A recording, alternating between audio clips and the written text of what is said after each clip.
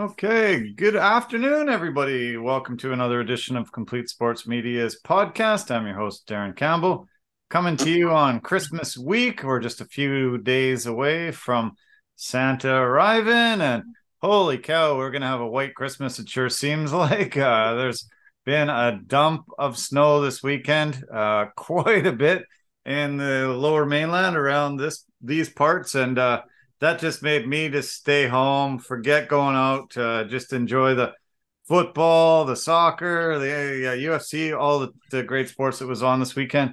And coming to you a little early so Jason can get a nice dinner tonight. Thanks a lot for doing this early, Jason. It's gonna be fun. Yeah, no, it's going to be fun and dinner's going to be excellent. That's why, yeah, getting it in early. But hey, man, we had a great weekend of sports. We had Yeah. actually a fantastic weekend of sports. Yeah, it sure was. Holy cow. Incredible. Amazing. I love games on Saturday. There was the greatest comeback in NFL history on Saturday. Two good games. One of the games was not great, but two great games on Saturday. Tons of amazing comebacks and great games on yesterday on Sunday. NBA's in full swing, going great. Nice UFC. A lot of good fights on that card. It was a lot of fun. Last card of the year. We don't have another card for a whole month, which is pretty crazy. It's quite a long stretch. But I gotta say, the highlight of the weekend was the World Cup final. A massive win. Argentina beat France in the World Cup final. And I'm going to say this, and you probably disagree because you're not a soccer fan, but it was actually the greatest game in the history of sports. It was the number one game in the history of sports. There was more people watched that game than anybody has ever watched a game in the history of the world. It was so back and forth, so incredible to see Lionel Messi, the greatest player of all time, finally get that only trophy that he was missing from his trophy case and beat Kylian Mbappe, who had a hat trick to, try to get his nation a back-to-back World Cup. But the greatest game ever played, and I don't think you watched it. You missed out big time. The greatest game ever played. I watched it. Yeah. Oh, nice. Yeah, but Wow. unfortunately, the streaming kind of cut out right when it was in overtime. So I was listening to it on audio at my Okay. friend's place, and they're just desperately trying to get it to work. So we saw like the shootout, right? Okay. And then plus on top of that, we were over from last night. We had a great Christmas party. We did Nice. the right thing, the responsible thing. We slept over, and then everybody got up early to watch the game. So Okay. I did watch the game. I will say this: that was probably the best soccer European football game I think I've ever seen. I've never seen a player literally almost win a football game by himself Yeah. with that much high stakes. Yeah. And I want to say this: it was kind of almost like a passing of the torch. Now that we know that Messi's not going to be playing any more World Cups, it's like Mbappe just said, "Well, I guess I'm the next one up. I'm the Yeah. next," and especially with a performance like that. And technically, it wasn't 3 goals. He scored four because he did Right. score his penalty kick as well. In the penalty kicks too. Yeah, he did. Yeah. Yeah. Yeah. So, Messi got three. He got four. It was a titanic battle. And the cool thing is they played together on the same team, their same club team, which is totally incredible that these two of the greatest of all time are playing together.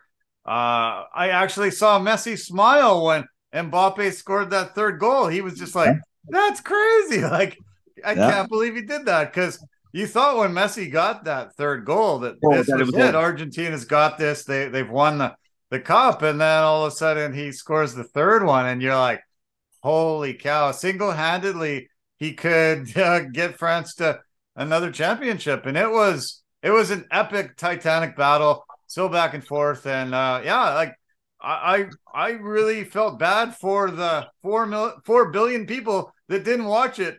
3.6 billion people did tune in and watch it, but I feel sorry for all those people that didn't because it was something that I'll never forget. The greatest game ever played. It was fantastic. Like it was just because in the beginning there when it was still in regular time, Argentina was up by two, and you're like, Yeah. well, if France is running out of time, I think they finally scored their first goal with like what was it, 12 minutes left in the game Yeah, at the before 80th minute they injury got time. yeah, Yeah, like just crazy. and then finally Mbappe ties it up, and you're just like, what am I watching here? What is this? This is insane. This is incredible. Yeah. And yeah, like Dan, going back to what you just said, that Mbappe and Messi are on the same team. You look at that and go, how is that fair? That probably shouldn't be a thing, Yeah. right? Yeah. Yeah, that's one of the cool things about soccer, though. About like you say, European football. It is just amazing that you can really, stack a team. You can spend unlimited amount of money in most leagues, and it's just, hey, I want the best, so keep them coming, keep them coming. And we're gonna win championships, and Messi has done, like I said, everything. Just the list of accolades, trophies, things that he's won, MVPs and things. It's just so phenomenal. And at 35 years old, yeah, this is his swan song for the World Cup. He said he's not going to leave the national team yet.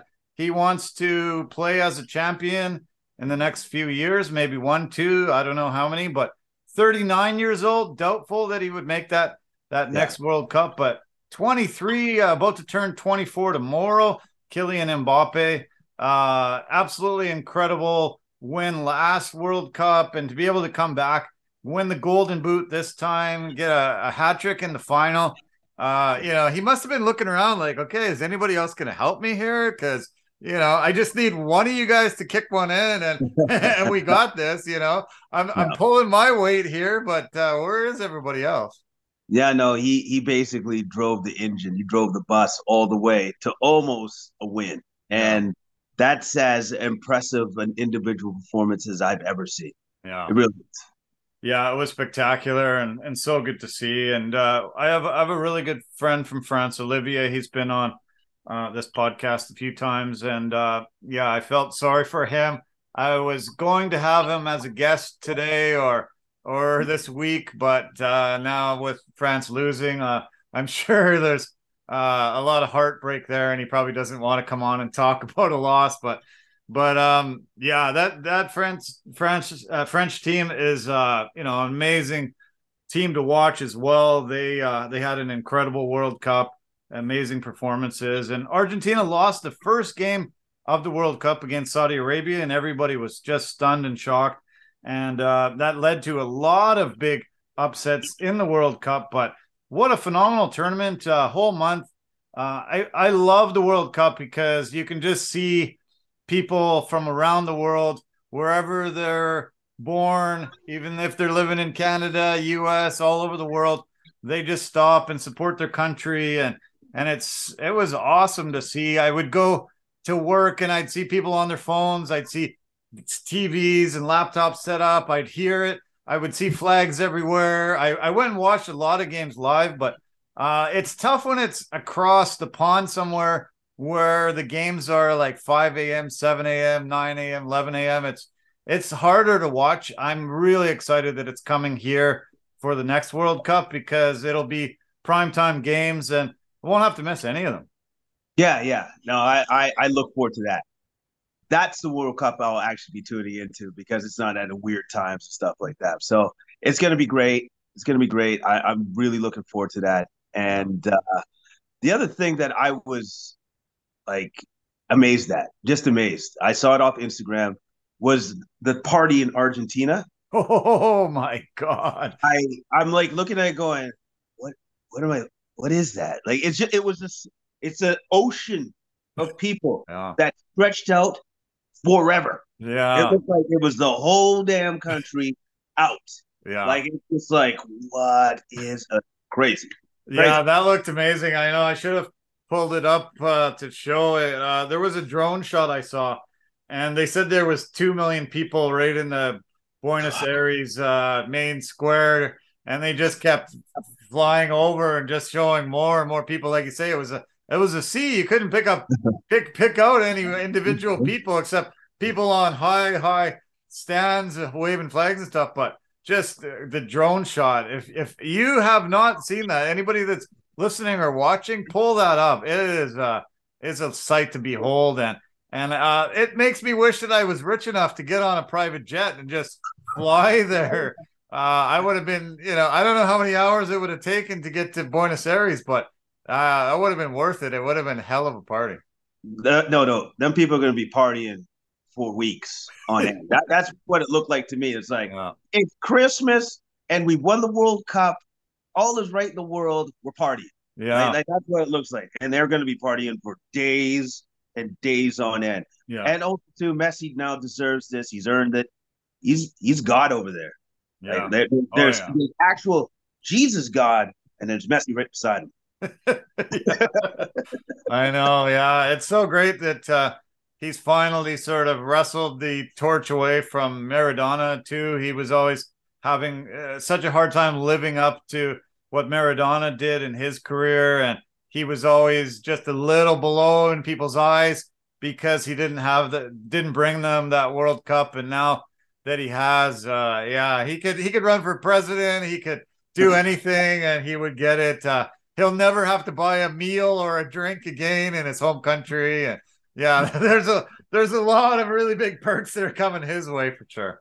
Yo, no, there's everything. Everything is coming his way, and it's well deserved. He's worked very hard. He's got like a stellar career. He's a future like Hall of like he's everything. Yeah. Everything he's managed to accomplish. All of this, and then the icing on the cake is to finally get the World Cup. Yeah. Yeah, well, soccer is the biggest sport in the world, played in every single solitary country, played by more people than any other sport. World Cup is only once every 4 years, only 32 of the 195 nations make it in. The top 11 guys are starting in the world, and, out of 80 million people, the Argentina has these top 11. 26 guys make the squad, and they finally brought it back after 36 years. And yeah, it was amazing tournament. I definitely know that next World Cup, when it comes, I'm not working in 1 second of that month. I'm going to be off of work and taking holidays and traveling around and seeing soccer in all the cities, and it's just going to be an absolute blast. And I had a great time this one, but yeah, it was tough being here on the West Coast. The time difference. It's a little hard to party at 7 a.m. most days, and yeah, I'm maybe a little too old to be drinking at 7 a.m. every day. It's not probably good for my health. No, probably not. But also too, like you said, like it's the time difference. Like it just makes it very hard to be engaged in these games unless you're literally like from the countries that are participating in the World Cup, and then you're engaged. But at the same time, it's kind of hard to have your beer along with your hash browns and your scrambled eggs and stuff. So it makes it kind of tough. Yeah. Yeah, well, okay, let's transition to the NFL. So we had the greatest game ever played. We had the greatest comeback ever happen in the history of the sport. We had probably the dumbest play I've ever seen ever happen in NFL history. A lot of really amazing moments. We've been going usually NFC top teams down and starting that way. So we'll go that way again. We'll start with the NFC East leading Eagles, and they got another big victory. Beat the Bears 25-20. Jalen Hurts was just incredible again. 3 rushing touchdowns, and this guy, man, MVP. I think you already got to give it to him with this team at 13-1, and him just driving this bus. This was a cool battle too between Justin Fields and Jalen Hurts. I was really excited to see both these guys facing each other. And did you see the almost touchdown that Fields had where it was called back because he stepped out on the 9-yard line? That play was one of the best touchdown runs ever. It's just unfortunate that his toe hit the sideline, but this was a heck of a game. 25-20 win by the Eagles. Yeah, it was a heck of a game, and that was almost the most ridiculous touchdown by like a quarterback I've ever seen. Like I was just like, oh, he's still going? Wait, he's still going? Like it was an amazing play that unfortunately didn't happen. But the one thing that really stood out to me, okay, so Hurts carries the ball 17 times, 61 yards, but he gets 3 touchdowns. But he's actually outrushed by Fields with 15 carries for 95 yards. Yeah. And I'm like, Oh wow, that Yeah. you just that's something that you definitely just don't see every day. You know, No, of like, course. and I love the fact that yeah, that now quarterbacks are being like that dual threat. We Yeah. can pass or we can run. It's our choice or whatever the defense is going to give us, Yeah. right? And Yeah. then Hurts passed for 315 yards. He did have those two picks, but Brown and Smith again, huge games. Yeah. Brown 9 receptions for 181 yards and Smith for 5 receptions for 126 yards. Those guys are studs. Yeah, those are two massive, amazing weapons, and it must be so nice for Hurts to run the ball. And if he has to throw, he's got those two guys to haul in 100-yard games every game, and just incredible. And their defense was massive as well. There was 6 sacks, and 3 guys had all 6 sacks. Hassan Reddick, Javon Hargrave, and Josh Sweat all had 2 sacks apiece on Fields. So Fields was running for his life, but this Eagles team is stacked. The offense, defense, it's absolutely amazing to watch.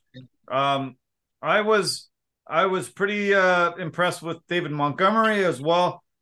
Chicago's going to be good this year. They're 3-11 and having a really rough year, but this team just needs a little more defense and a couple more weapons on offense, and it's going to be really contending very soon. I love this quarterback matchup though. It was one of my favorite matchups ever to see these two spectacular dual threat quarterbacks going, and Fields is finally getting an opportunity to throw. But the Eagles were saying, no, you're not. we're Yeah. we're not allowing that. And unfortunate, I've heard though that Jalen Hurts did sprain his shoulder and is uncertain to play this week. They are still not guaranteed to win the division or the top seed, but I don't think this injury was super serious, but I do expect them to hold him out this week. Just precautionary. Oh no, I definitely agree with you right there because why take the risk? You're Yeah, 13-1. You're yeah, definitely going into the playoffs, right? So I yeah, don't think there's any reason to take any necessary risk. And also, too, you want him to be as healthy as possible going into the playoffs. So yeah. if he needs a week of rest, give him a week of rest. Exactly. Yeah. Um. So this week, the Bears host the Bills, and the Eagles go to Dallas for that big divisional game. That's on Saturday at 1:25. There's actually only 3 Sunday games coming up because it's Christmas Day. All the games have been shifted to Saturday. We'll have 3 games on Sunday and a Monday nighter. So Saturday 1:25 for Dallas. The Dallas Cowboys looked great in that first half and then blew the game against the Jags. They were up 21-3 and they lost 40-34 in overtime when Dak Prescott was picked up by Rashawn Jenkins for the second time of the day. He got a pick six, ran it in. Jags win. Jags are really coming up, but Jags actually have a shot to get in the playoffs as well. They're only 1 game behind Tennessee, and Trevor Lawrence looked amazing. Zay Jones 3 touchdowns. Travis Etienne, Marvin Jones had a TD. This team's starting to really come on, and they humbled Dallas, outscoring them 33-13 in the second half in overtime. Yeah, the Jags definitely came on, and I'm just kind of surprised that the Cowboys fell apart the way that they did. It's more the Cowboys falling apart than the Jags coming on that I thought this game that really True. really told the tale of the story. Lawrence, 318 yards, 4 touchdowns, 27 to 42. He had a great game. He had a fantastic game. Yeah. You could see that there's glimpses, there's instances of this team wanting to turn the corner, wanting to be great. Yeah. And I think they'll be able to grow and learn from this particular season. And especially if they manage to somehow make it into the playoffs, it's going to be very hard. But if they keep playing at this higher level, they're definitely going to give themselves a chance. Yeah, sure. Something seems wrong with Dak since he's been back. He returned week 7 from injury. He's thrown 10 picks since. That was his 4th multi-interception game this year, and that was as many he had uh, 2019, 2020, and 2021 seasons combined. So this is not a good stretch from him.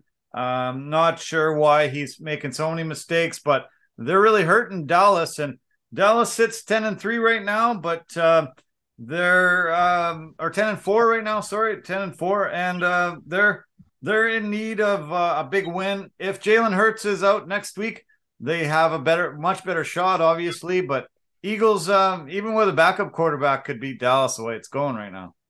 Yeah, definitely. Eagles have all the talent in the world to still beat Dallas, and if Dallas puts in another performance like this, even with the Eagles as having a backup quarterback in, they could lose. Yeah, you could definitely lose. Yeah. So Dallas, as I said, hosts the Eagles, and the Jags play the Jets in New York, and that's the Thursday game this week, the Thursday nighter. So that'll be good. And on the Sunday nighter, the other two teams in the NFC East played each other for the second time in 3 weeks. The last game was December 4th, and it ended in a 20-20 tie between the New York Giants and the Washington Commanders. This time the Giants also put up 20, but they held the Commanders to 12 points. They stopped them on a 4th and goal late to preserve the win, but Washington got absolutely robbed by the refereeing. Horrible call on the play before. They had it on the 2-yard line. Receiver Terry McLaurin went out to the sideline. He looked down at the ground. He asked the referee, "Hey, am I on this line of scrimmage?" The referee looked like he nodded.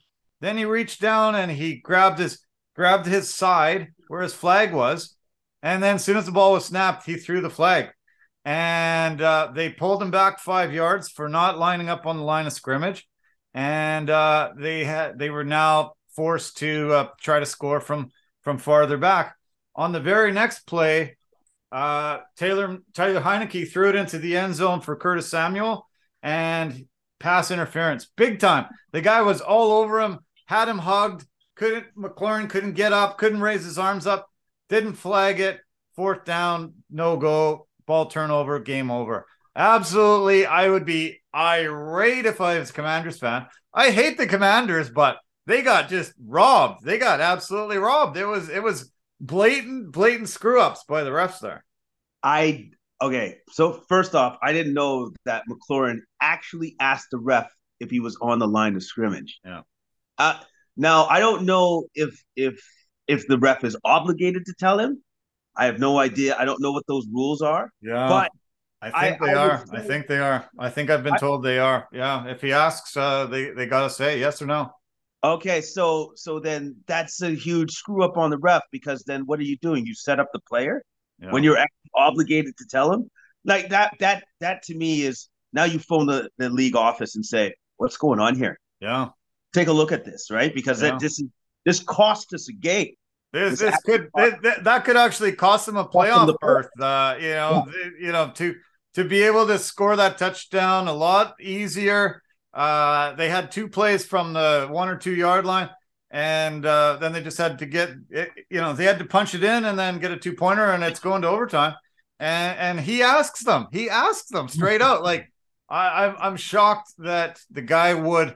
He would either lie and say yes, you are, or not say anything and then throw a flag. The guy's just he's far out from where they're snapping the ball. He's just asking, "Hey, can you help me out? Am I on their line?" The guy's supposed to tell him, and he didn't. And then a blatant pass interference that should have been called. This was bad. And at times, there's conspiracy theories like, "Hey, the refs had money on this game," but these last 2 plays really made me wonder: did this guy have money on the game and decide Giants were going to win? It was really blatant to me. No, that is, and I do remember the pass interference call where I'm like, okay, come on, where's the flag on that? And there was no flag, and I was like, oh, that's not good. I did want to bring up one particular player for the Giants that was on defense that had one hell of a game, Kayvon Thibodeaux. Oh man. Yeah, he was an absolute monster. But he had one of the greatest plays I think I've seen.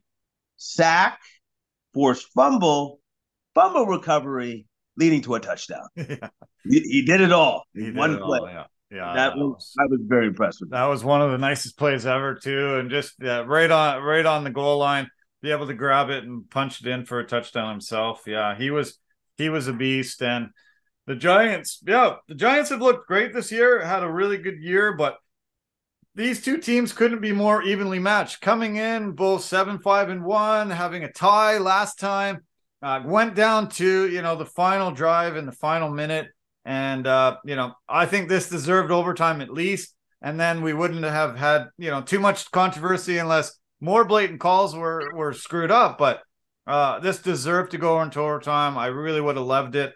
Nice way to finish a great day of football, and give both these teams a chance to win the game in OT. But I hope there's investigation done, and I hope they figure out what the hell happened, and especially talk to that referee that got asked, "Hey, am I on the line here? I'm trying to be on the line here. Am I on the line?" And the guy doesn't say it or lies. So something's wrong. Something's really, really wrong. I'm guessing one thing's definitely going to happen with that particular ref. He's not playing. He's not going to be refing in the playoffs. Yeah, I hope No, not. Yeah, because you can't have a guy like that refing in the playoffs. no, not at all. Exactly. Yeah. Okay, so the Giants go to Minneapolis to play the Vikes on Saturday, the early window, 10 a.m. Pacific time, 1 o'clock Eastern. And Washington goes to the 49ers on Saturday, 1:05 kickoff, Christmas Eve. Tough place for the Commanders to go to. Niners are rocking right now and looking great. They're leading their division 10-4. Fresh off a huge playoff spot, clinching win over the Seattle Seahawks. That was on Thursday. They won 21-13 behind the arm of Brock Purdy. Another good game for Brock. No mistakes, 217 yards through the air and a couple touchdowns. He loves Christian McCaffrey already, just handing him the ball, giving him the ball. Another great game, 108 yards through the air with a touchdown and 30 on the ground, and 30 through the air. George Kittle, 4 catches, 2 touchdowns, and Niners are looking great. Seattle was leading this division for most of the season, but now they're in the rear view. I don't think they have a shot at this at all. And Niners, I think Brock Purdy could lead this team quite far. I don't think he's going to make mistakes, and this defense is just too good. Yeah, the defense is absolutely stellar, and he's been very economical with how he's running the offense, Purdy, Yeah. and he's doing it super efficient, and it's fantastic for him knowing that he has all of these great weapons all around him, all over the field. Yeah. And this time for this particular game, he chose the one weapon to be Kittle. That was his favorite target, which with the 2 touchdowns. Yeah. All these, you know what? All this guy's got to do is just kind of manage the game properly and not turn over the ball. If he can have games like this consistently, he's going to really actually give the 49ers a chance to go far and deep into the playoffs. Yeah. I was shocked at Jordan Mason's numbers too. Yeah, he only had 4 carries, 64 yards. Seattle's run defense, another leaky performance, and 16 yards a carry. I'd be handing Jordan Mason the ball quite a bit the rest of the season if he's been able to rack up 16 yards every time he touches the ball. Yeah, well, especially if he's playing against the Seattle defense, it's like, Mason, you're in. You know what to do against this defense. Yeah. Poor Seattle had such a great start to the year. They're 7-7, and they're on the outside looking in right now. We'll see. They have they're in tough. Not a lot of people expected them to go far this year and have a great season, but we'll see. We'll see if they can put it together and sneak into the playoffs. I'm starting to doubt it. They have to face the Chiefs next, and that's a early game. I don't see them winning. I don't see them being able to, stay in that playoff hunt. No, it's going to be extremely hard for them to stay in the playoff hunt now that it's come to this. But at the end of the day, still very much better than where I thought they would end up this season. Yeah. And I think when a lot of people thought they would end up this season. So at least you could say that the Seahawks have something to build upon going forward. Yeah. Staying in the NFC West, the Rams are playing tonight in the Monday Nighter. They're heading into Green Bay to play the Packers. We'll see if Baker Mayfield can pull out some magic again tonight. Aaron Rodgers, Baker Mayfield, battle of the Titanic quarterbacks. Yeah, yeah. Who would have ever thought, huh? Who would ever thought Baker Mayfield versus Aaron Rodgers? But if Baker can make some more magic like he did just last week, maybe the Rams will end their season on a high note. Packers made a strange move today. They waived Sammy Watkins, kicked him off the field today. I don't know what went down there, but you would have thought going into the game tonight, they would have at least played him and cut him tomorrow, but kind of bizarre. One of their weapons, they said see you later to today. That is odd. Obviously, there's something that must have happened behind closed doors. I don't know what it could have possibly been, because he was kind of an instrumental weapon for them for a while there. Either way, somebody's going to be picking him up. Yeah. Some team is going to pick him up. Yeah, I mean, he's a good weapon for a team, going down the stretch trying to make the playoffs or do something in the playoffs. I would, if I was a team, I'd pick him up for sure. Yeah, he's a veteran that's got good hands and has had a great career. Yeah, definitely. Again, kind of surprising, but definitely somebody's going to be picking him up. He's not going to be staying there for too long. He's not going to be staying unemployed for too long. Yeah. The Rams next play on Christmas Day. It's the 1:30 game, and they host the Broncos.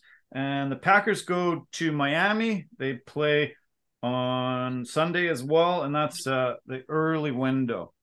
Team that's bottom of the NFC West, Cardinals. They fell to 4-10 on the year with a 24-15 loss against the Broncos. The Broncos improved to 4-10. Amazingly enough, Brett Rippon was in for Russell Wilson. He was pretty decent. Latavius Murray had a great game, 24 for 130 yards and a touchdown. Justin Simmons had 2 interceptions, and Patrick Surtain had the other, as they picked off the Cards quarterback 3 times. Trace McSorley threw 2 of them, and Colt McCoy 1. And I don't know. Do you have much more to add to that? No, Murray was the story in this with 130 yards carrying, and then the Broncos defense stepped up against the second and third string quarterbacks of the Cardinals, picked them off. Such a riveting game. So super exciting. So yeah. No, I didn't spend a lot of time breaking that one down. Both teams at 4-10, far down the playoff list, and no chance this year. The Cards host the Bucks on Christmas Day for the Sunday Nighter, 5:20, and the Broncos go to the Rams. They also play on Christmas Day, 1:30, as I mentioned a little earlier. Okay, let's go switch to the NFC North, and we got to talk about the greatest comeback in NFL history. So I'm texting you on Saturday morning, and I'm saying, holy cow, can you believe this game? My God. And Vikings couldn't have made more mistakes. The Colts just kept piling up points, not getting touchdowns like they should have. They kept getting field goal after field goal when they got the turnovers. But when it's 33-0 at halftime, most of North America turned the game off, I'm sure, and went about their Christmas shopping, hung their Christmas lights, put their tree up, whatever they did. Most people didn't keep tuning in. Vikings went into the locker room and said, hey, we got this. We got this. And they came out and they got 5 touchdowns, put it into overtime, and they won 39-36. It's statistically the greatest comeback in NFL history, and it was this weekend. And I was shocked Indy was up that hard, but I'm still shocked that they blew that kind of a lead. You can't blow that kind of a lead. Okay, so when you texted me, yes, I was in the gym and I did, yeah, I was getting my workout in, and you're like, okay, we'll just put it on the TV, and I'm like, well, unfortunately, that TV doesn't exist there, so I couldn't put it on. Damn. But especially when you told me it's 33-0, all right, game's over, all right, there's nothing much more to say. Yeah. And then you text me back later saying, greatest comeback ever. And I'm like, in my head, I'm like, what are you talking about? How can a team come back from that? Yeah. Well, I'll tell you how they did it. Kirk Cousins. Yeah. That's how you get it done. Kirk Cousins had himself monster game. Monster. Yeah. 460 yards, 4 touchdowns, 2 interceptions. That last interception that he threw, though, I thought that was a game. Yeah. Right? Like he threw that right at the end of the game, and I'm like, there is no way that they can score now. Like there is none. Yeah. There is none. And then also too, correct me if I'm wrong, but wasn't there a play there where the defense stripped the ball or something like that, and they had a touchdown, but they didn't call it?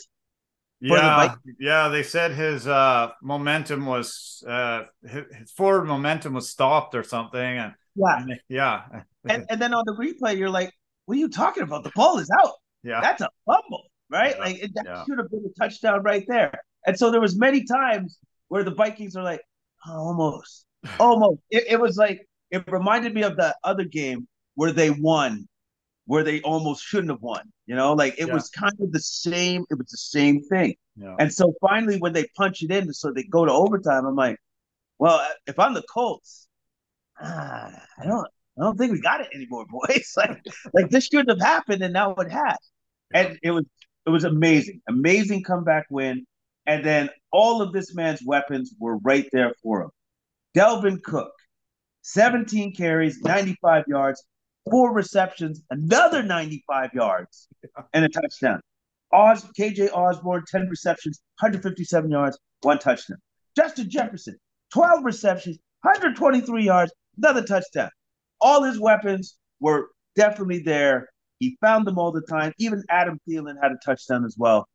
Amazing comeback for the Vikings. Yeah, no, that was spectacular. They've had an incredible season, pulling out so many games, 1-score games, and to be 11-3 and just still absolutely dominant, clinching a playoff spot and getting in there. It was a shock, and I'm amazed that they were able to battle back and pull this off. I definitely have Kirk Cousins as my hero of the week. To be able to, just go into the locker room down 33-0, it's usually like, okay, we're putting the backups in. Have a good rest. We'll see you next week. He came out and engineered that 4 touchdowns and 460 yards. And I mean, it wasn't like they just threw the ball. Dalvin Cook still carried the ball a lot. And but those 3 weapons that he had that you mentioned, holy cow, those guys are just all world. And some of the catches Osborne made were incredible. Justin Jefferson is in my mind top 1 or 2, 3 receivers in the league now, and they just came back. And I was making some funny jokes like Jeff Saturday, the only head coach named Saturday ever play on Saturday, and I was like, Jeff Saturday might be the only coach ever fired on Saturday. Yeah, it was crazy bad. I feel bad for Matt Ryan on the losing end of the greatest comeback in NFL history in the regular season and the Super Bowl. 2 really, really rough losses that have to leave some serious scars on his heart. Like, he's got a Super Bowl victory in his hands, 28-3 up, and they lose. He's got this win. They're still in the mix for a playoff spot, and to lose this way, it's got to be just be horrible today to be walking around as Matt Ryan. It's devastating, and I'm sure he really appreciated it when people remind him of that Super Bowl loss. It's like, oh, is it just like that Super Bowl loss? You remember that, right? He's like, oh, dude, it's great. But yeah, man, it's tough. tough loss because this is not a loss that should have happened. They No. should have had this one easily in the bag, but for some reason, it conspired against them. So hopefully they can grow from this. They can learn from this, and hopefully Jeff Saturday as the head coach can be like, all right, well, I'm gonna have to do something a little bit different to prevent us losing a 33-point lead and losing the Yeah. game. Yeah, I can't believe they didn't just grind the clock out, hand the ball off, just, make sure that they're just, getting a few first downs and just taking the clock down.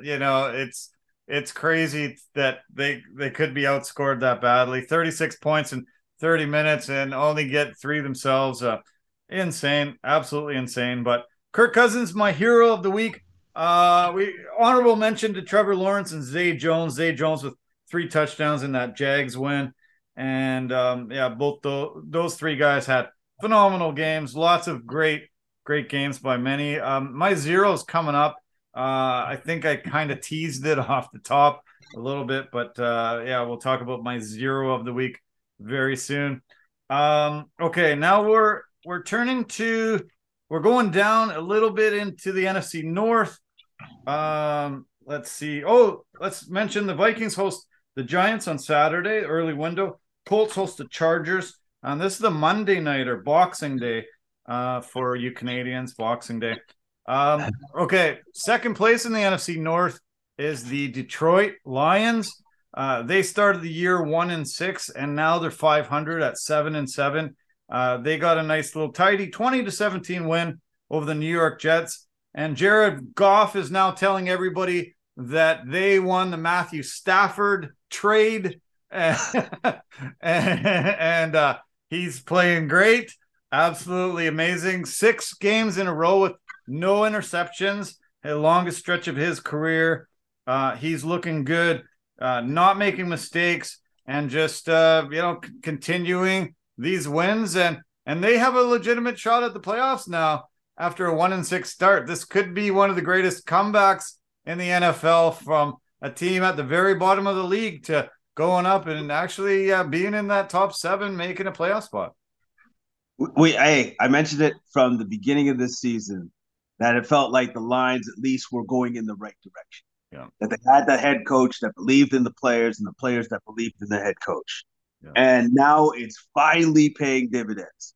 Going 1-6 and now going 6-1 and completely flipping the script. Yeah. And Jared Goff is playing fantastic. He's playing great.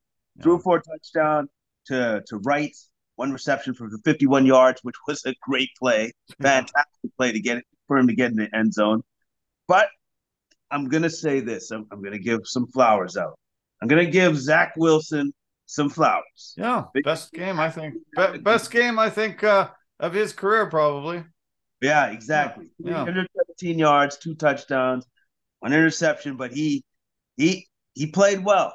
Yeah. And he gave the Jets a chance to win this game, which I didn't know if he could actually do that. Right. So. Yeah.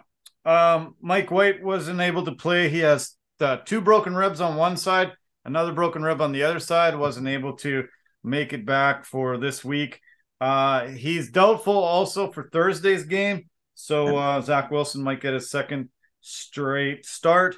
CJ Uzomah finally got his first 2 touchdowns of the season. He signed with the Jets this season to a 3-year, $24 million deal. Hasn't been living up to expectations, but finally was able to get into pay dirt a couple times. And they lost, but there was a couple of good performances by the Jets. Yeah, there was a couple of good performances, something to hang their hat on, something to be proud of, at least going forward.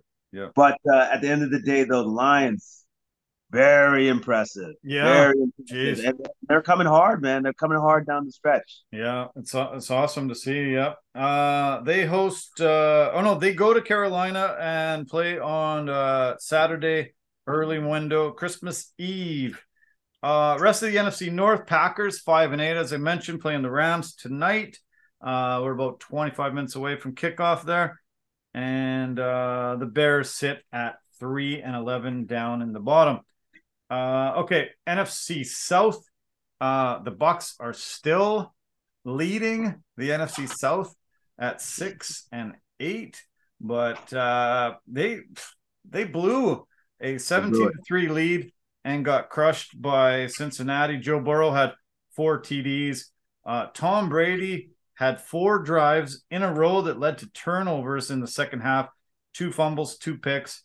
And this was another low moment for Tampa, but they still are in the playoff picture, leading the NFC South. Crazy, this division. This is bizarre. Cincy looked great and, really starting to fire on all cylinders heading to the playoffs, just like they did last year. Yep, exactly like they did last year. The Bucks had way too many turnovers, and so kind of just literally gave this game away. And Burrow was great. He was fantastic. 27 to 39, 200 yards, 4 touchdowns, all to his favorite receivers. Jamar Chase had a touchdown. Boyd had a touchdown. T. Higgins had a touchdown. And another guy to round it off, let's throw him in there. Wilcox had a touchdown as well. So, yeah, Bengals are looking fantastic. They're looking good. The exact opposite of where the Bucks are, who are still in the playoff position, which is just amazing. And then, Brady, 312 yards, 3 touchdowns, but those 2 picks were huge, massive. And that's what contributed to their downfall. Yeah, too many mistakes there for sure. And they had this game.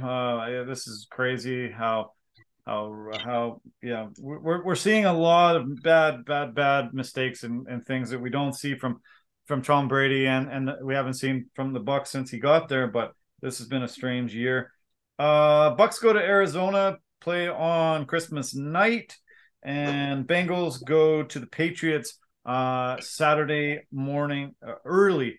Okay, and the rest of the South are sitting at 5-9.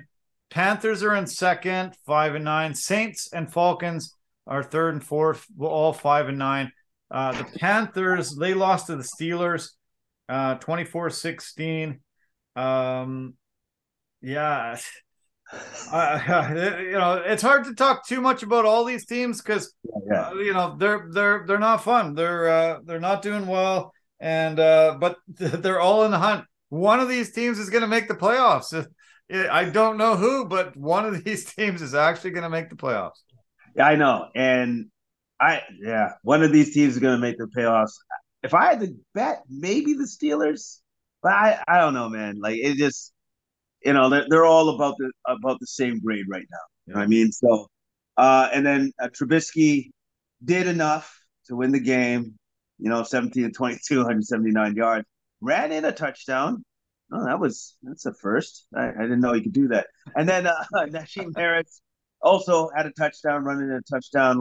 Their running attack was very effective for the Steelers on this one. Yeah. Najee Harris, 24 carries, 86 yards. And then, there was a Sam Darnold sighting. So apparently he played and went 14 to 23, 225 yards for a touchdown. But unfortunately, the Panthers just didn't have enough to get over the Steelers. No. And as I mentioned, the other 2 teams, Saints and the Falcons, they played each other. New Orleans squeaked out a win, 21-19. There was some usual suspects for New Orleans that really helped contribute to the win. Alvin Kamara was good. Jawan Johnson had 2 touchdowns. Taysom Hill had great numbers. 2 for 2, 80 yards and a touchdown pass, and 7 for 30 rushing on the ground for Hill. And Rashid Shaheed had 3 catches, 95 yards and a touchdown. I really loved the performance by Tyler Allgeier for Atlanta. What a hell of a game he had. Desmond Ridder, they weren't allowing him to unleash the ball very much, so Allgeier was taking the bulk of the load, and he had a phenomenal game. No, Allgeier had a phenomenal game and almost single-handedly won the Falcons the game by his stellar play. But unfortunately, it just wasn't enough. They just needed a little bit more. Also, Cordarrelle Patterson had a touchdown to himself, 14 carries for 52 yards. But the Saints had this one.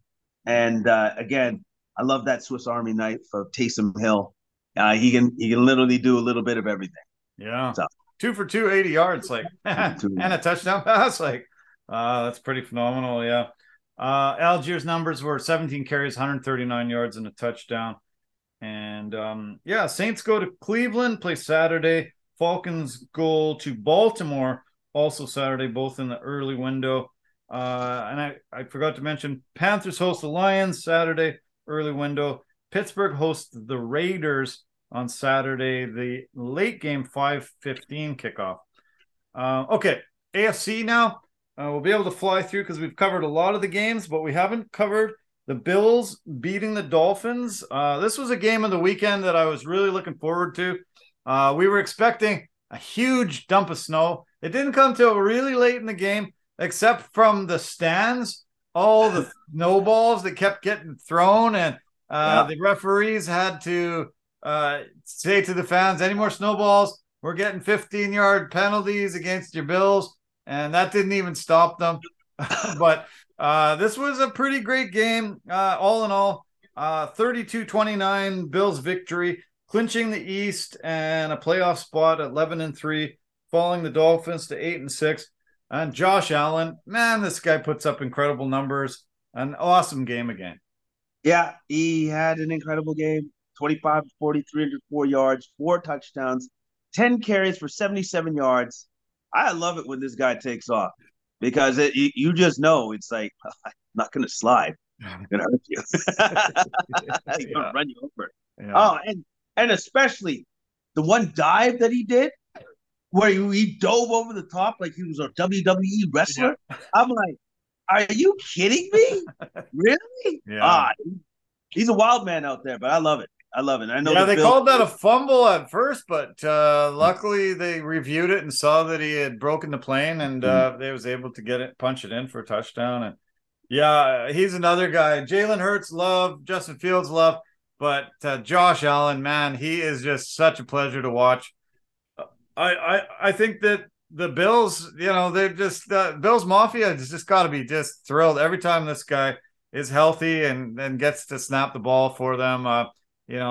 Got a great chance of winning and going far. They're looking like the beast of the AFC, and especially if games are in Buffalo in those kind of conditions, it's going to be hard for many teams to do much coming in there. Oh yeah, it's going to be super hard, but at the same time, Miami made this game close. Yeah, they're a warm weather team. Yeah, and they actually gave the Bills a run. Like that was the one thing that surprised me the most. And Tua was good, like 234 yards, 2 touchdowns. His favorite receivers did their thing. Waddle did his penguin waddle. I love that. I love his touchdown dance, by the way. I think it's one of the best in the NFL. That's pretty sweet. Yeah, that's fun. Yeah.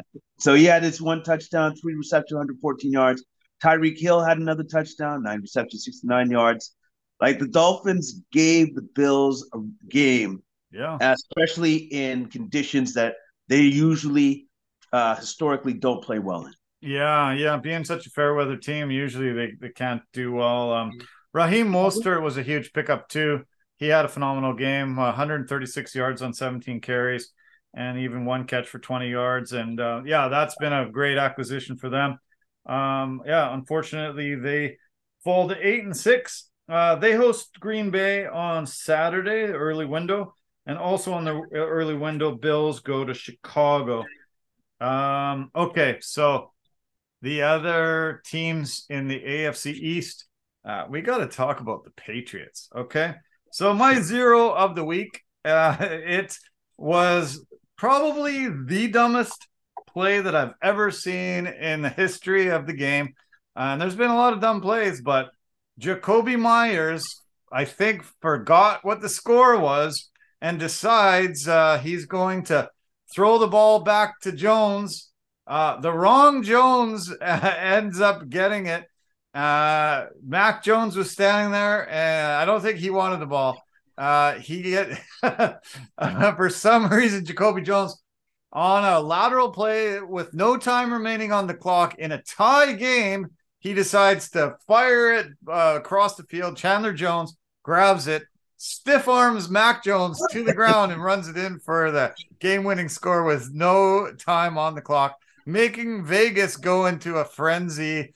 and the black hole was excited beyond belief. And that was one of the craziest endings to a NFL game I've ever witnessed. I think when Mac Jones said, "Why is the ball coming towards me?" Yeah. And I think he had more shock than anything else. He was like, "What's going on here? What the? Why is that in the air coming towards me?" I myself, as I'm watching it, because I watched the highlights, I was like, "Wait, what is he doing?" Yeah. I didn't know what was happening. I'm like, "Wait, do I have the score wrong? Is it? Oh no, it's tied." It complete bonehead move. Obviously, he lost grasp of exactly what was going on in the game, which I don't really know how you can do that. And yeah, and the Patriots lose a game they could have easily won.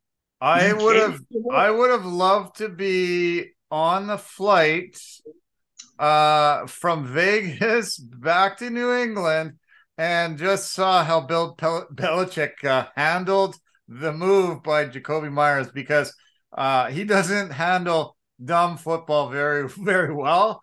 I think Myers might have just decided to take a bus back instead of a flight, because holy cow, he would have been in big trouble from the hoodie. He might have had the most uncomfortable like plane ride back by the hoodie just saying, "Sit here, young man, right beside me."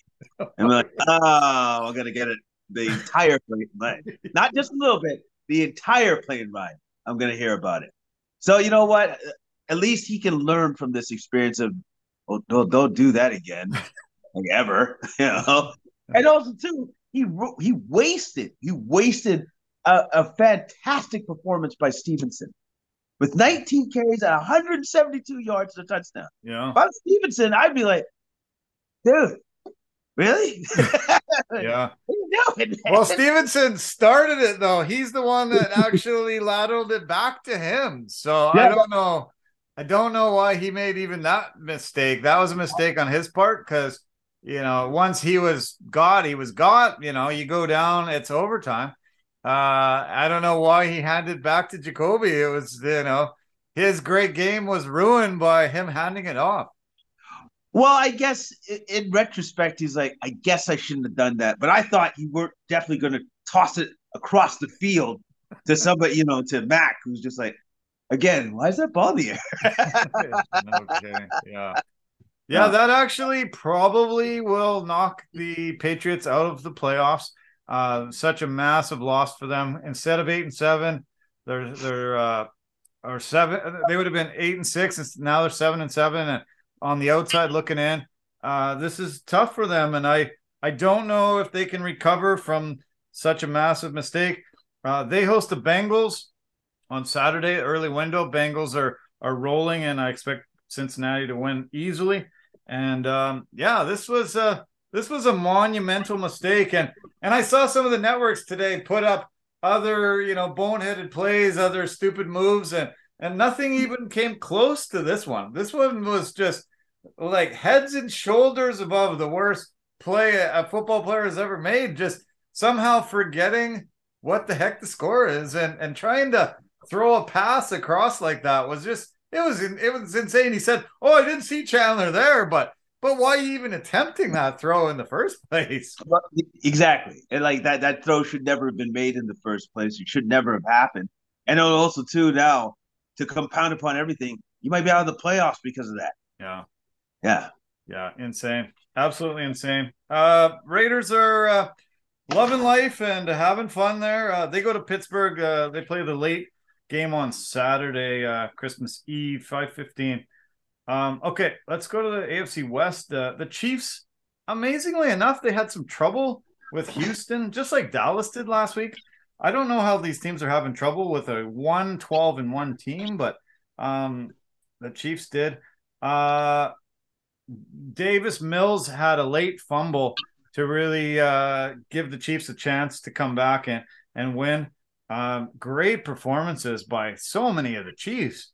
Like Mahomes had a great game. Jerick McKinnon had a phenomenal game. Kelsey, Juju, Pacheco. This team's 11-3 now and looking like front runners. But I was shocked that they had this much trouble with Houston. I think, you know what, the Chiefs probably just wanted to give the Texans some false hope. Fans, just some false hope. It's like, you guys have had it rough, so we'll make the game kind of exciting, and then we'll beat you. That's what we're gonna do. Okay. Hey, and it worked. It It worked. worked. It And worked. I do want to say this. I thought the best catch though of the game for this particular game was Valdez Scantling with the full out layout catch in Yeah. the end for a touchdown. I thought that was stellar. But Mahomes, well, you know what? I don't think he was ever worried. He was just like, okay, well, they're ahead now, but they're not going to stay there. No, exactly. No, they kind of just played with him. It's like a cat playing with a mouse, giving him a little bit of a chance to get away and stuffing him again, and a little chance of getting him back. Jerick McKinnon had amazing numbers: 10 carries, 52 yards, and a touchdown, and 8 catches, 70 yards, and another touchdown. This guy is a weapon that has come in and really filled the hole that Tyreek Hill gave them when he left. Yeah, he most certainly has. He's filled that void. And Pacheco's come in and filled the void at running back, and he's been doing well since he's taken over the reins. Yeah. Again, another 15 carries, 86 yards. And Mahomes, he did throw for 2 touchdowns, but he decided, I better get one myself. So, yeah, I'll run one in as well. We got one. Yeah, you got to give him one of the heroes of the week, honorable mention too. Pretty awesome. KC hosts the Seahawks Saturday, early window. Houston goes to Tennessee, play them in the early window as well.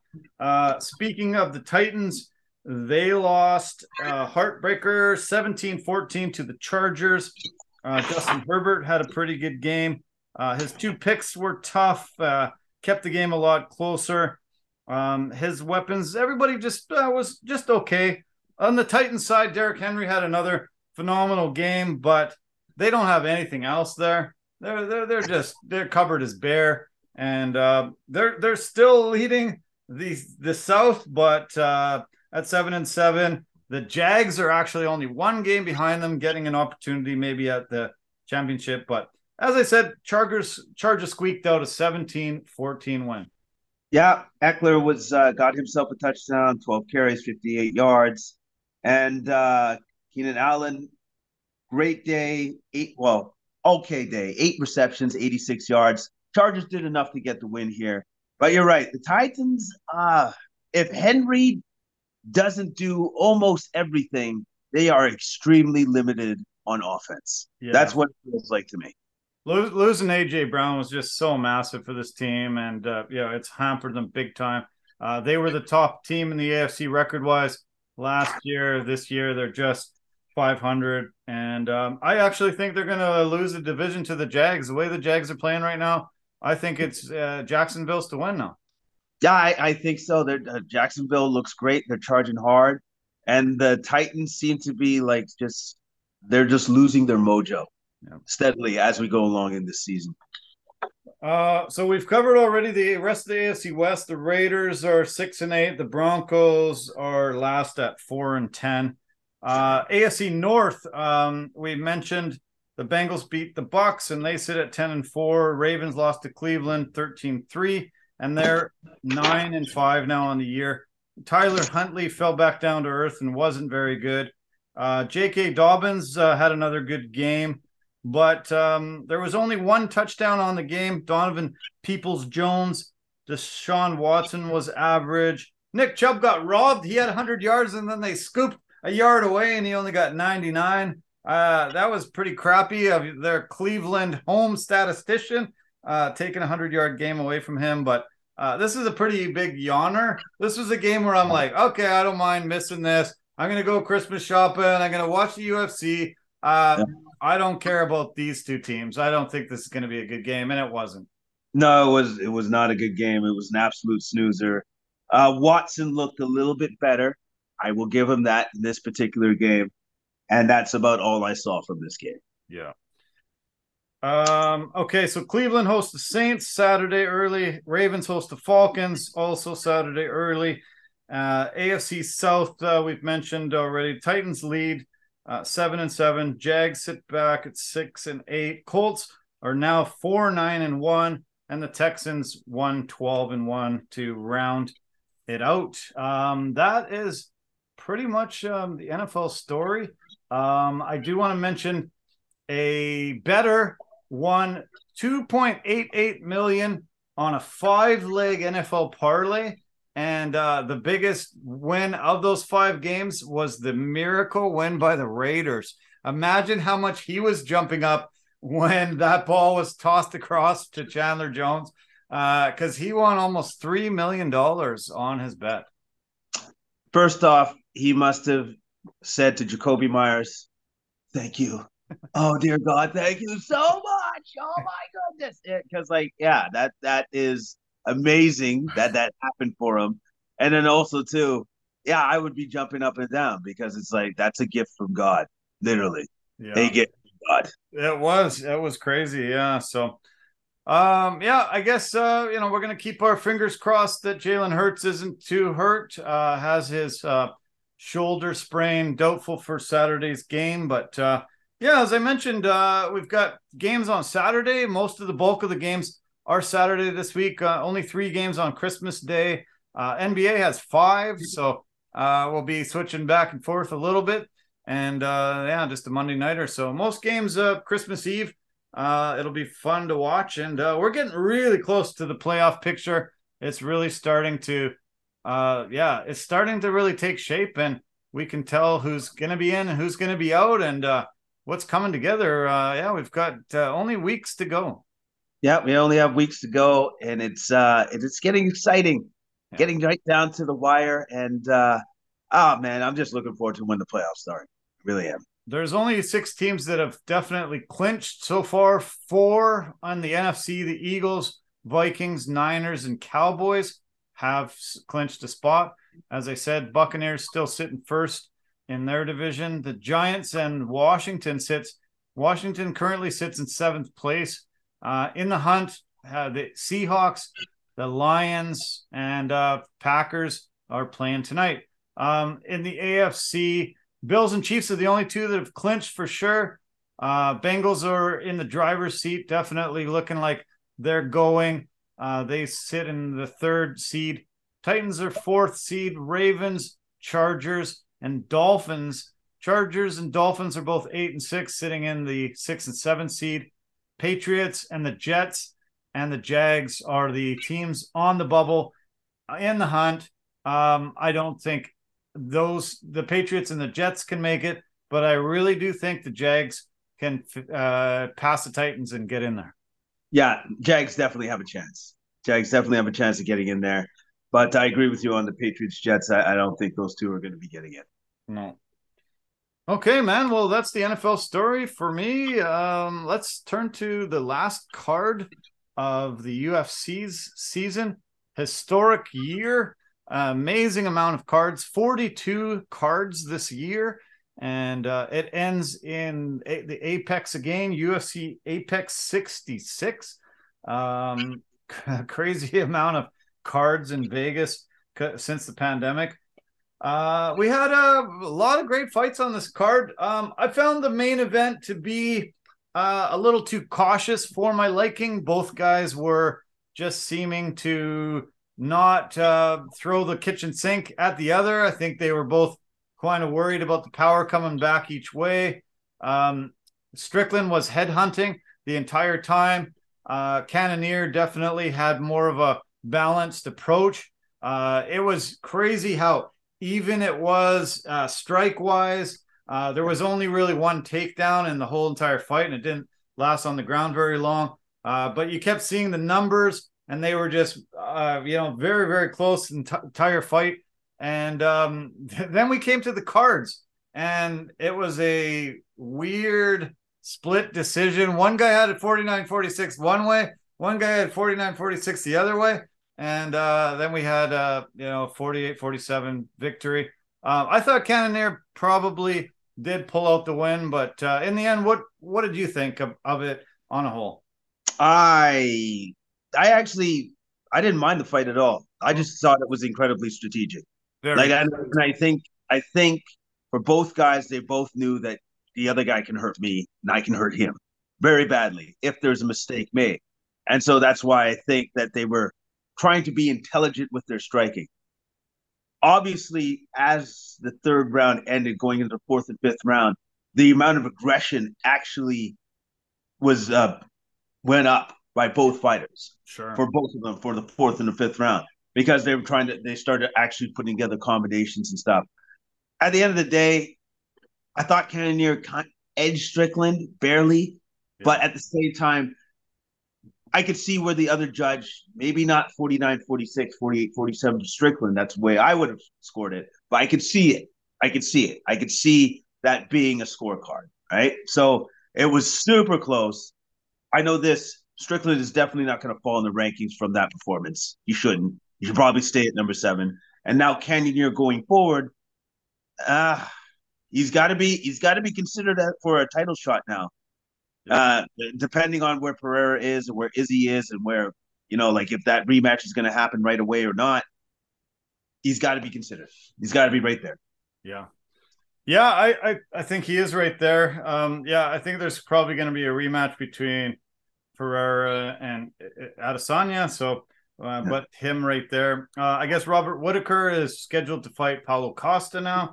So, so he's kind of going to have to wait a few months to find out who he faces. But these are the fight strike numbers going through the fight here. Cannonier had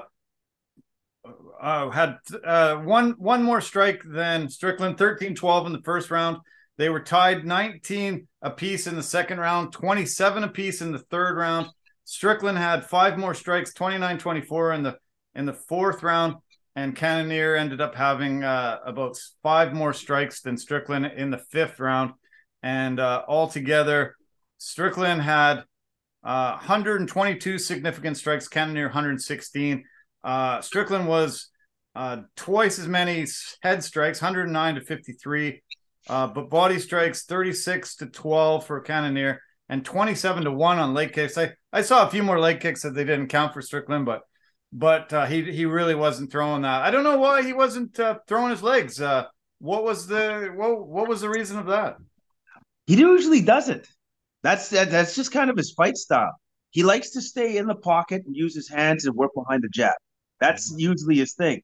I don't know why he doesn't throw more leg strikes, because to diversify his offense, which would probably be very beneficial for him going forward.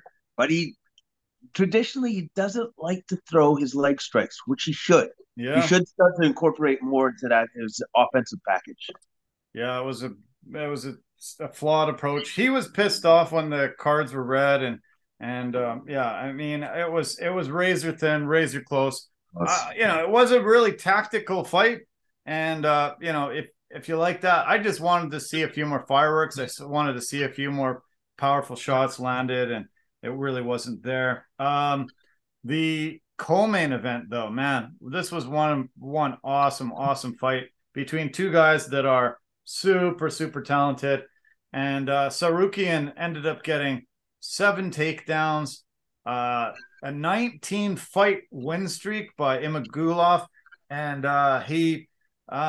Tsarukyan looked phenomenal in this fight and got a big decision win. This was a hell of a great battle between two incredible warriors. Great technical battle again. Tsarukyan clearly had the advantage in the grappling and definitely began to wear Ismagulov down. But I got to give Ismagulov credit where credit's due. His takedown defense was absolutely spectacular. Yeah. I thought, like through the entirety of the fight, even when he was getting tired. But it took Tsarukyan that much effort to finally break down his takedown defense. Yeah. All right. Yeah. And I did like what Tsarukyan said after the fight, which is, we're so good, the two of us, that nobody else wants to fight us in the division. Yeah. And he's absolutely right. You take a look at that fight and you're like, I don't know if I want to fight any of those guys, man. I don't know about that. Yeah. Because Tsarukyan did win, but it wasn't easy. Was not an easy win by any stretch of the imagination. He called out Islam Makhachev. They fought back in 2019, April 20th. and it was a decision win by Makhachev. He said it was it was the wrong call, hometown decision. It was fight of the night there back in 2019, St. Petersburg, Russia, and but he wants to erase that. He got beat by Matthias Gamrot his last appearance, but to me, he didn't lose that fight. It was a wrong decision on the judge's part, and he said it in the octagon. He's like, "I'm on a 7-fight win streak. I'm not counting that one. F you guys. That was not a loss." He also wants to fight. If he can't fight Makhachev, he wants to take on Charles Oliveira or Beneil Dariush. So asking for killers. He had 3 or 4 different opponents cancel in the past few months, and he's getting a little frustrated. Wants to take on the top of the division, and I'm looking forward to any of those guys. I think he's finally got up onto their level. I think the UFC. I think he deserves the top 5 guy. Yeah, I think somebody in the top 5. He deserves to fight somebody in the top 5. He's proven it now, and also too, people forget he pushed Makhachev, and I think it was a short notice fight for him as well. yeah. So he's actually that good, and people forget about that. I know I remembered it, especially watching this fight. A dude is that good, man. So I think he's now deserved the top 5 guy, and he should get a top 5 guy for his next fight. Yeah, let's hope. I really hope so. Ismagulov, back to the drawing board. 19-fight losing streak. Most people never go on anything close to that. So, no shade thrown on him. 24-2, and he'll live to fight another day very, very soon for sure. This flyweight battle between Amir Abazi and Alessandro Costa. Costa's UFC debut came in. Abazi was the biggest favorite on the card, and Costa looked pretty good in that first round. I was pretty impressed, even the first couple rounds, and then Abazi got the takedown in the second round, held him down, and then wham, he threw an amazing uppercut that landed on Costa that took him out.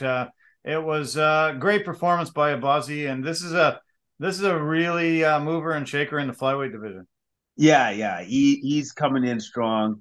I think Costa actually expected him to throw the right hook, and then Albazi shifted it to an uppercut, caught him flush. Yeah. It was beautiful. It was beautiful, perfect technique, and then took him out in the third.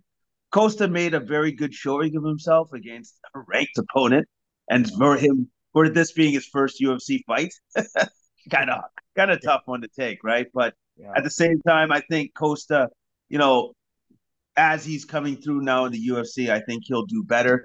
It's just that he fought a really, really high level guy right off the bat. So I'm not gonna come down on him too hard because Albazi is actually that good.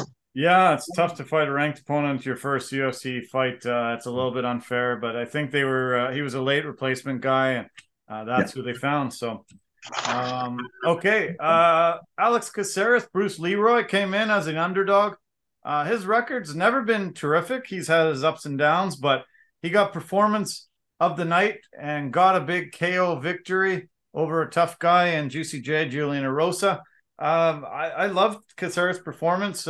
He looked great, and this was an awesome knockout. Oh, it was an awesome knockout. It was fantastic. Erosa thought he was out of the fire when he was pulling back, and Caceres throws that left high kick, catches him flush, and it is game over. Erosa was out. Yeah. And even when he came to and tried to get to his feet, he was still rocked. He was rocked for a while, man. So great win by Caceres. And I've always appreciated the way that Caceres fights. I've always thought it was exciting. And he gave us another highlight reel KO to add to his list of KOs.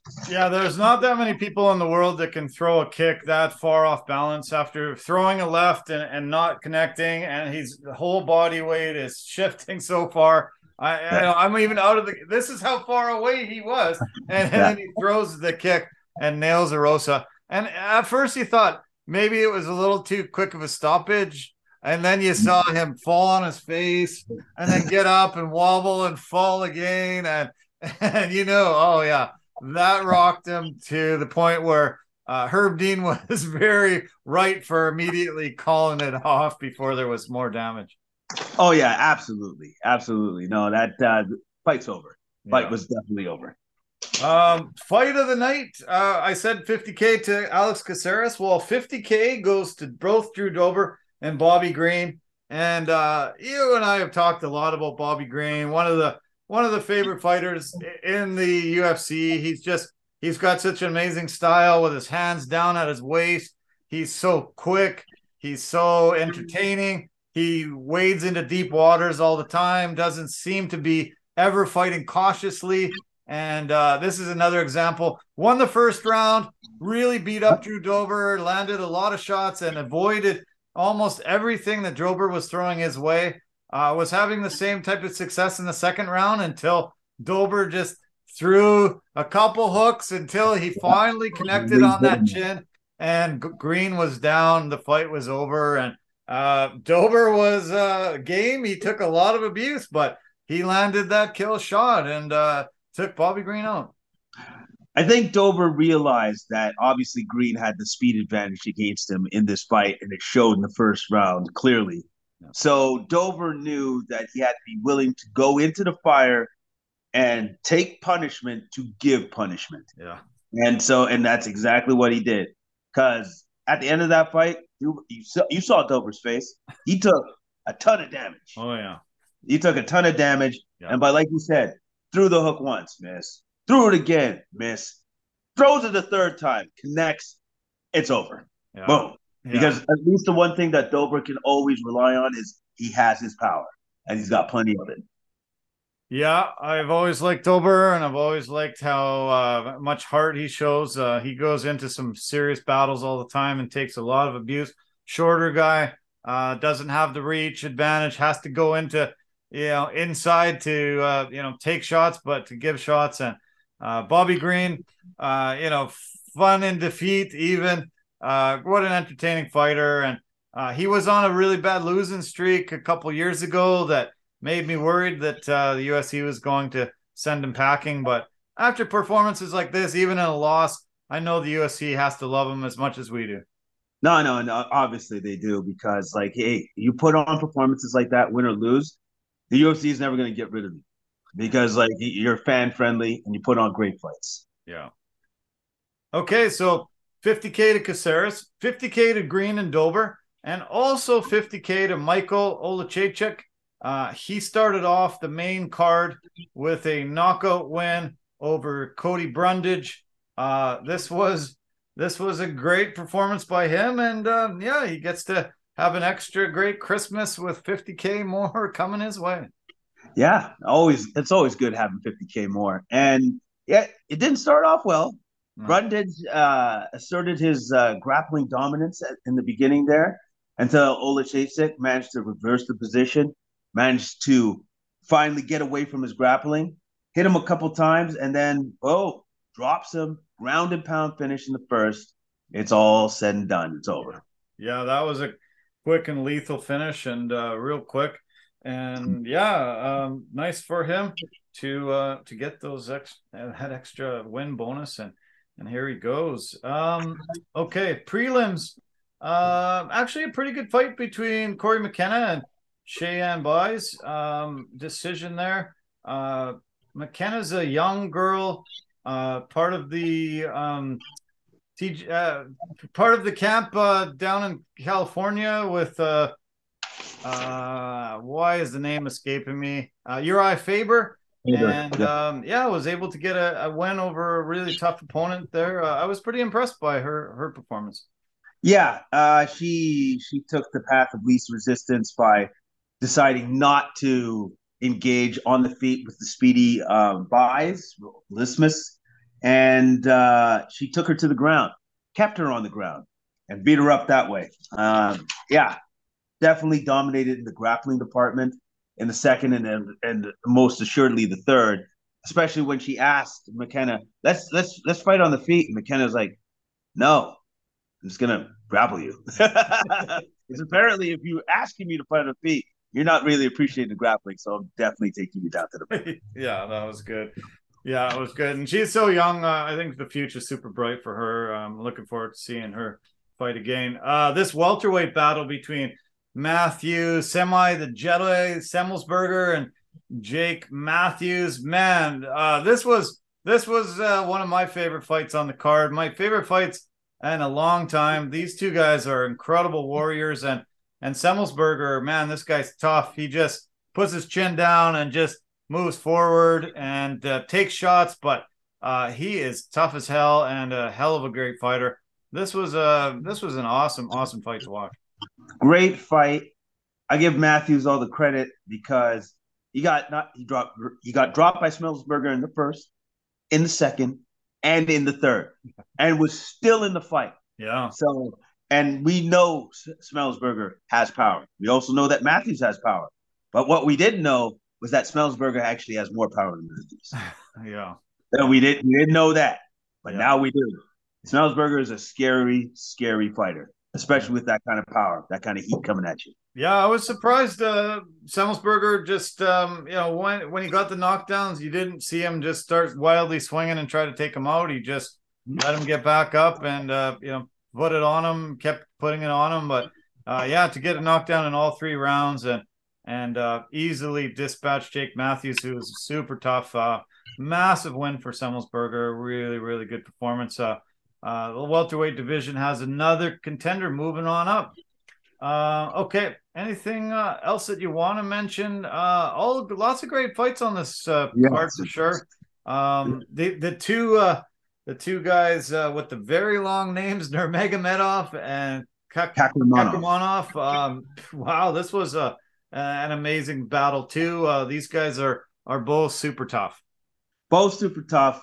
Kakramanov actually was controlling the fight for most of it with his grappling heavy approach and trying to stay as connected as he could to Nurmagomedov until he made a slight miscalculation, and then Nurmagomedov got him in that guillotine choke, and it was done.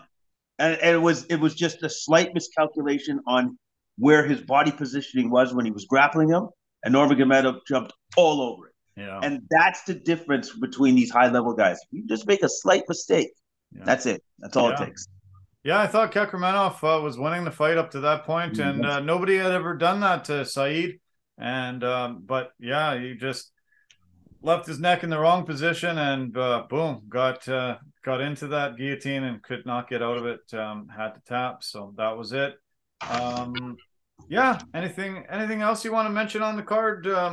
There was a lot of great fights, but the only last thing I would mention is Garcia's win over Maheshate.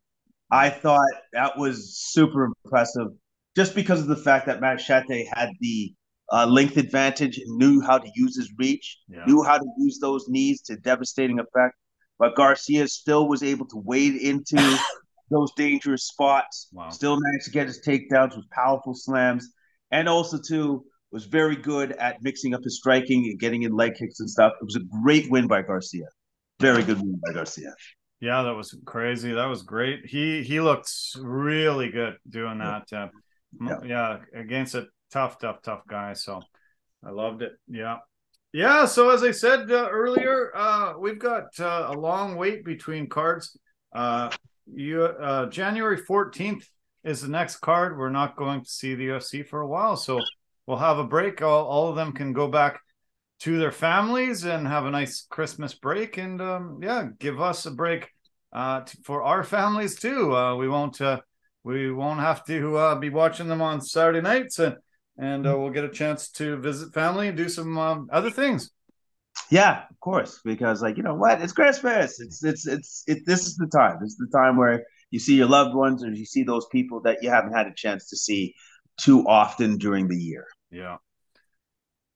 Okay. Well, it's a few NBA news and notes. Over the weekend, Nikola Jokic had a historic game.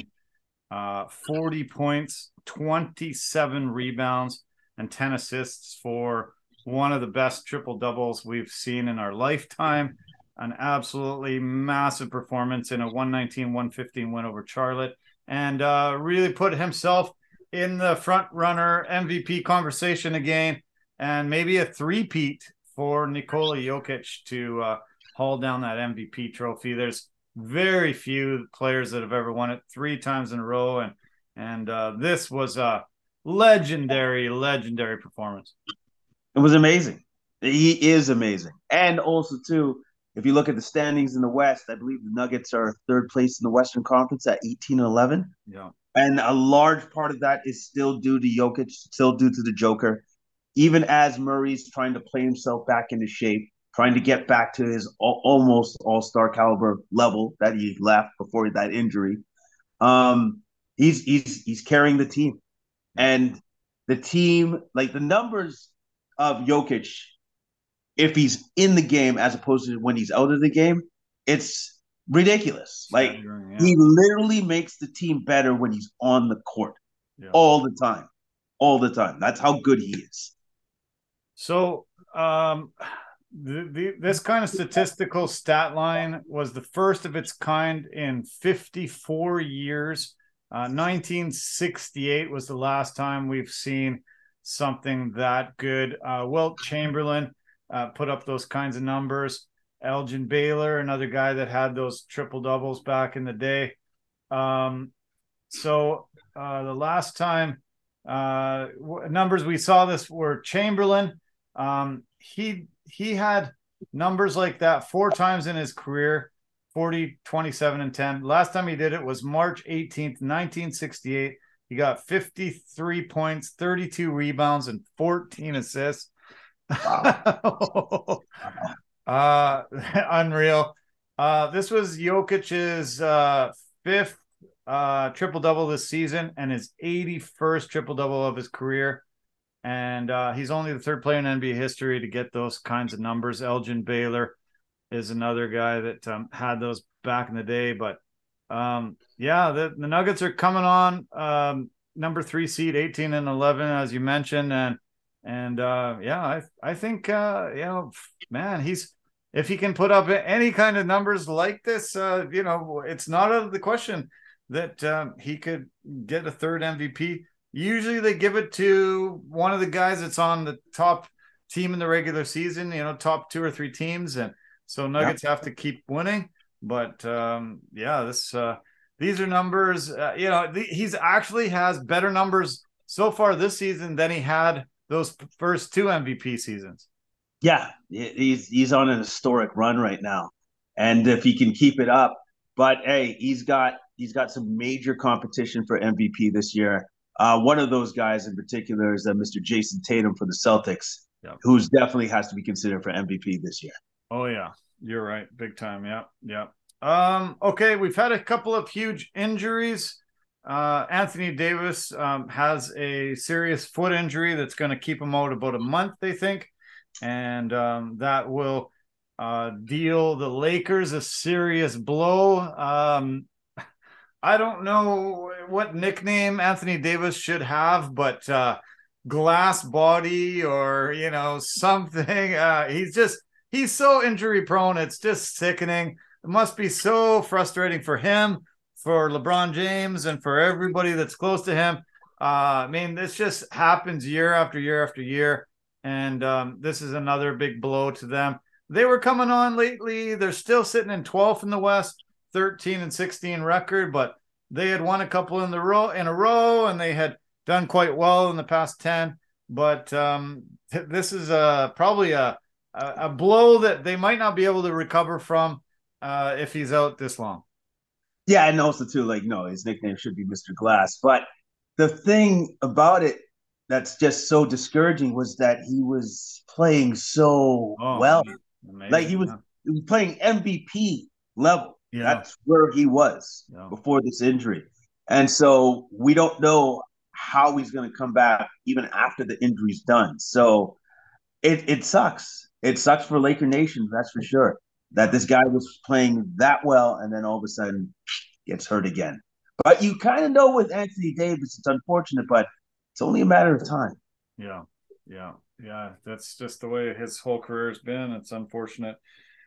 Steph Curry, he's out 2 to 4 weeks with a shoulder separation, and they're hoping that it's on the lower end of that scale. But this is a big blow for Golden State.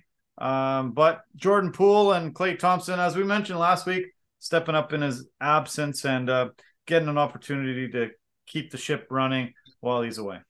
Yeah. Just yesterday, Warriors beat the Raptors 126-110, and Poole 43 big points. Yeah. So yeah, they're getting their chance. They get their chance right now. Now that the guy that steers the ship is injured, now it's our time to make sure that we keep our heads above water until he gets back. Yeah.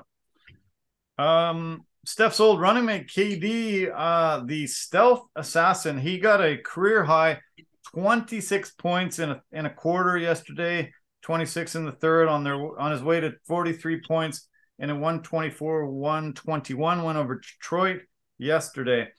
He now only needs 60 points to pass Tim Duncan for 15th place on the all-time scoring list. And they play Golden State on Wednesday and Milwaukee Friday. Expect it to be done on Friday. We'll see him 15th all-time. Starting to get up there to some historic numbers. No, he certainly is, and he's playing some of his best basketball of his career, period. And would you look at that? The Nets turning it around, 19-12. Yeah, that's pretty impressive. Six wins in a row. The only hotter team are the Knicks, and so it's pretty nice in New York City right now. 13 wins in a row for their two teams, and the other team that has 6 wins in a row, Orlando Magic. Can you believe it? Yeah. After such a brutal start, they have won 6 in a row. They were 5-20, and now they're 11-20. Still down there, but I don't know how they've been able to turn this around. Well, they've been able to turn around because their stellar rookie Banchero has been playing awesome. He had 31 points in their win against the Celtics yesterday, and another guy that's actually been showing just some serious chops lately. I've been impressed with some of the highlights he's been giving out is Bol Bol. Yeah. He only had 11 points and 8 rebounds, but he's been playing very well in these wins for the Magic. Very well. Yeah, I like that guy. Yeah, he's fun to watch. Yeah, I really like talking to. I like talking to those guys. I met a few guys from that area of the world, and Manute Bol paved the way, and a lot of those guys come in. They're like 7'6", and they're only a couple 100 pounds, but they can be a presence, and snag up a lot of rebounds. It'd be hard to get through the paint to try to score, and they've always been such a cool thing to watch. And when they can contribute, they're usually really talented. Yeah, very talented, and he can do a little bit of everything right there, and especially the height is obviously very beneficial. The battle in the East is looking great. The Bucks and the Celtics, I think they're going to go neck and neck all year. Cavs are still looking awesome at third. Knicks, like I said, they've won 7 in a row. Nets 6 in a row. We've got the Heat 4 in a row, and they're climbing back into it. And it's going to be a heck of a battle in the East. I was kind of surprised to see the Grizzlies get all the way up to first place in the Western Conference, and they're 8-2 in their last 10 and looking good. John Morant got kicked out of the game the other night for making some comment to a friend of his, and that was kind of weird. I was shocked that he got booted out. I think the referee didn't really understand what was said. He thought he was yelling something that he shouldn't have, and got kicked out. But Grizzlies are looking great. Grizzlies are looking great, and they're looking great with one of their major weapons missing, because Desmond Bane is out with injury right now, so he's still due to come back. And once he comes back, the Grizzlies just going to be that much better. Much better. I went to see a documentary this week. It's called The Grizzly Truth. It was done about the Vancouver Grizzlies and the reason why they left Vancouver for Memphis. One of the best movies I've ever seen. It was super phenomenal to see it in the theater. It is now showing on Crave. If you have Crave, anybody, really highly recommend it. Almost every single person that talked during the documentary, I have known and worked close with and have known over the years. It was amazing, the access and the ability for the documentary filmmaker to get able to get all the people that she needed to talk. It was awesome. I really recommend it, Jason, and everybody that's watching and listening. It was one of the best documentaries I've ever seen. Well, that's fantastic, and I'm actually kind of surprised that the owner didn't was as giving with the information as he was, because we know that he was very instrumental in that move. Clearly, Yeah. I think he's gone now. Oh, right. Yes, So he is. yeah, they didn't have him. Making comments, but they had almost everybody else. Even I think the one that stood out the most to me was Steve Francis. She was able to get talk to Steve Francis, go back to his hometown. He said it was the first time that he had ever talked about the whole Vancouver fiasco and why he refused to come and play here after getting drafted. It was a pretty amazing scoop by her. She was able to get there. Her name is Kat James, but last name is spelled Jayme. She did another couple of documentaries on the Grizzlies before, but this one was my favorite, and it was absolutely amazing and awesome. And I was really happy to see that it's now out of the theaters, coming, and we can watch it on Crave. So I'm going to watch it even again. I'm definitely going to have to check that out over the holidays for sure. Yeah. Okay, well, that's it for Complete Sports Media's podcast from me. Man, we're into Christmas week. Can you believe it? It seemed like it seems like we were just doing this last year. You know what I mean? Like it just came so fast, so quick. The end of the these years actually go by faster and faster. Yeah. But the one thing I do want to say is that this has always been a pleasure. I always look forward to it on the Mondays. Yeah. And I definitely now am looking forward to our time off. Yeah. By the fact that we get to get rested, we get to get proper sleep, Yeah. and I get to eat a lot. Yeah. Yeah, well, here you're on your way to a dinner. Drive safe. It's still snowing out there, and it's accumulated quite a bit all over. So, yeah, take it easy. Even if you're 10 minutes, 15 minutes late, no big deal. Just, I'm sure they're going to save the food for you. So, Yes. yeah, enjoy your evening, enjoy your week. I'm sure we'll be in touch. And yeah, thanks again, man. I appreciate it a lot.